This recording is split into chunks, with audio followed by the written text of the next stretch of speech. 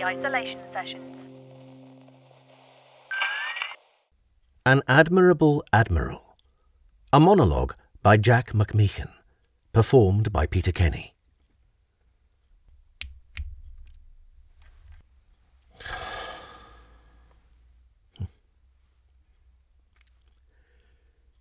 She sleeps with her back to me, and from her smell I know that she has not been loyal.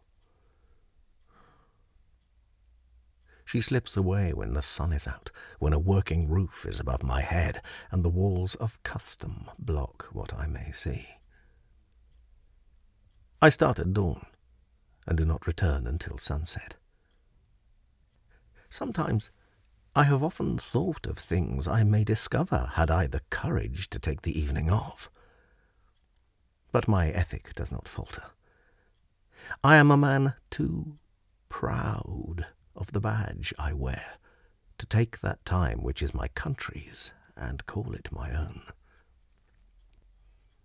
My rank, my known repute is much too noble for one to consider actualizing what treasons may have been done to me in the shadows. If I do not seek, I will not find.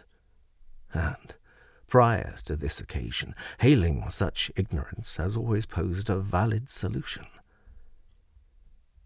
But I cannot block out the cockerel that crows.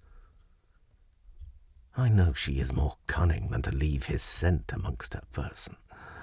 It is a case that has gone on too long for a clue so obvious to lead the detective to his end. She wasn't conspicuous before, I knew still, but I could take pleasure knowing that she at least made efforts to disguise her doings. I respected her for that. But now she flaunts her arrogance in my face, I feel inclined to expose her. But to whom? To herself. What worth would such efforts hold to inform her that I know? It will not stop her, for I can tell from the way that her head falters when I kiss her that she loves me not.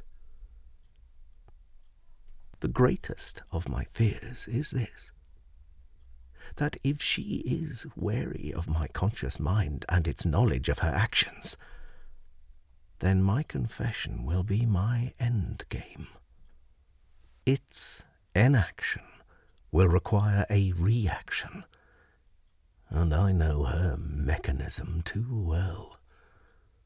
The ring will be removed, and I will thenceforth lay alone in this bed, still thinking all the same, just without some heat nearby to comfort the cold thoughts. And as for my position, the people will whisper, and my status shall be stained. For a divorced admiral who cannot safeguard the fidelity of his wife can hardly be endorsed to lead a fleet amalgamated by allegiance. Thus my silence will remain, as what I wish to have is two things which cannot come apart. To lose the burden of sorrow that my wife brings when I hope to sleep, whilst preserving the respect I am owed in the day by the comrades who labour beside me. To live by this inaction drives my mind more wild than jungles. But I can reside in the madness, as I know to explore elsewhere will only bring more misery. I want to be mad.